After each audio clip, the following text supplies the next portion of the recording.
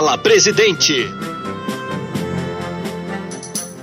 Por conta da pandemia do novo coronavírus, diversas famílias vão precisar redefinir suas finanças. Por isso, é importante que o cidadão tome alguns cuidados adicionais para uma gestão mais eficiente dos seus seguros. A SUSEP, que é a Superintendência de Seguros Privados, reuniu algumas dicas importantes para esse momento. Convido novamente o presidente da CNseg, Marcio Coriolano, para conversar sobre o assunto. Olá, Márcio, como vai? Tudo bem? Tudo bem. Recolhido aqui em casa para me proteger do coronavírus. Márcio, como as pessoas podem organizar seus seguros? Em primeiro lugar, a pessoa precisa fazer uma lista com todos os seguros que possui. A partir daí, é preciso definir prioridades e reavaliar se todas as coberturas são compatíveis com a realidade atual. É importante também evitar o atraso de pagamento. Se alguma parcela do seguro que você tem não for paga, pode ficar sem as coberturas desse produto. No caso do seguro de saúde, há uma tolerância maior. Além disso, se quiser, compare as condições dos seguros em diferentes seguradoras e não deixe de consultar um corretor da sua confiança ou indicado por alguém muito próximo de você. Esses são fatores importantes para a organização dos seguros de uma pessoa, de uma família ou de uma empresa. E como a CNseg contribui nesse processo? A CNseg, todos sabem, mantém um programa chamado Educação em Seguros, exatamente com o objetivo de disseminar informações acessíveis sobre o setor segurador. São materiais em vídeo, áudio e texto, explicando detalhes sobre os produtos, os ramos de seguros e sobre o setor segurador e o mercado de seguros como um todo. Tudo isso está disponível no site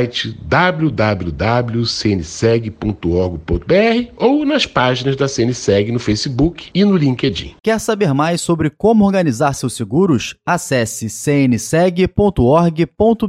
Márcio, muito obrigado por sua atenção de sempre e até a próxima. Eu que agradeço aos ouvintes. Até a próxima.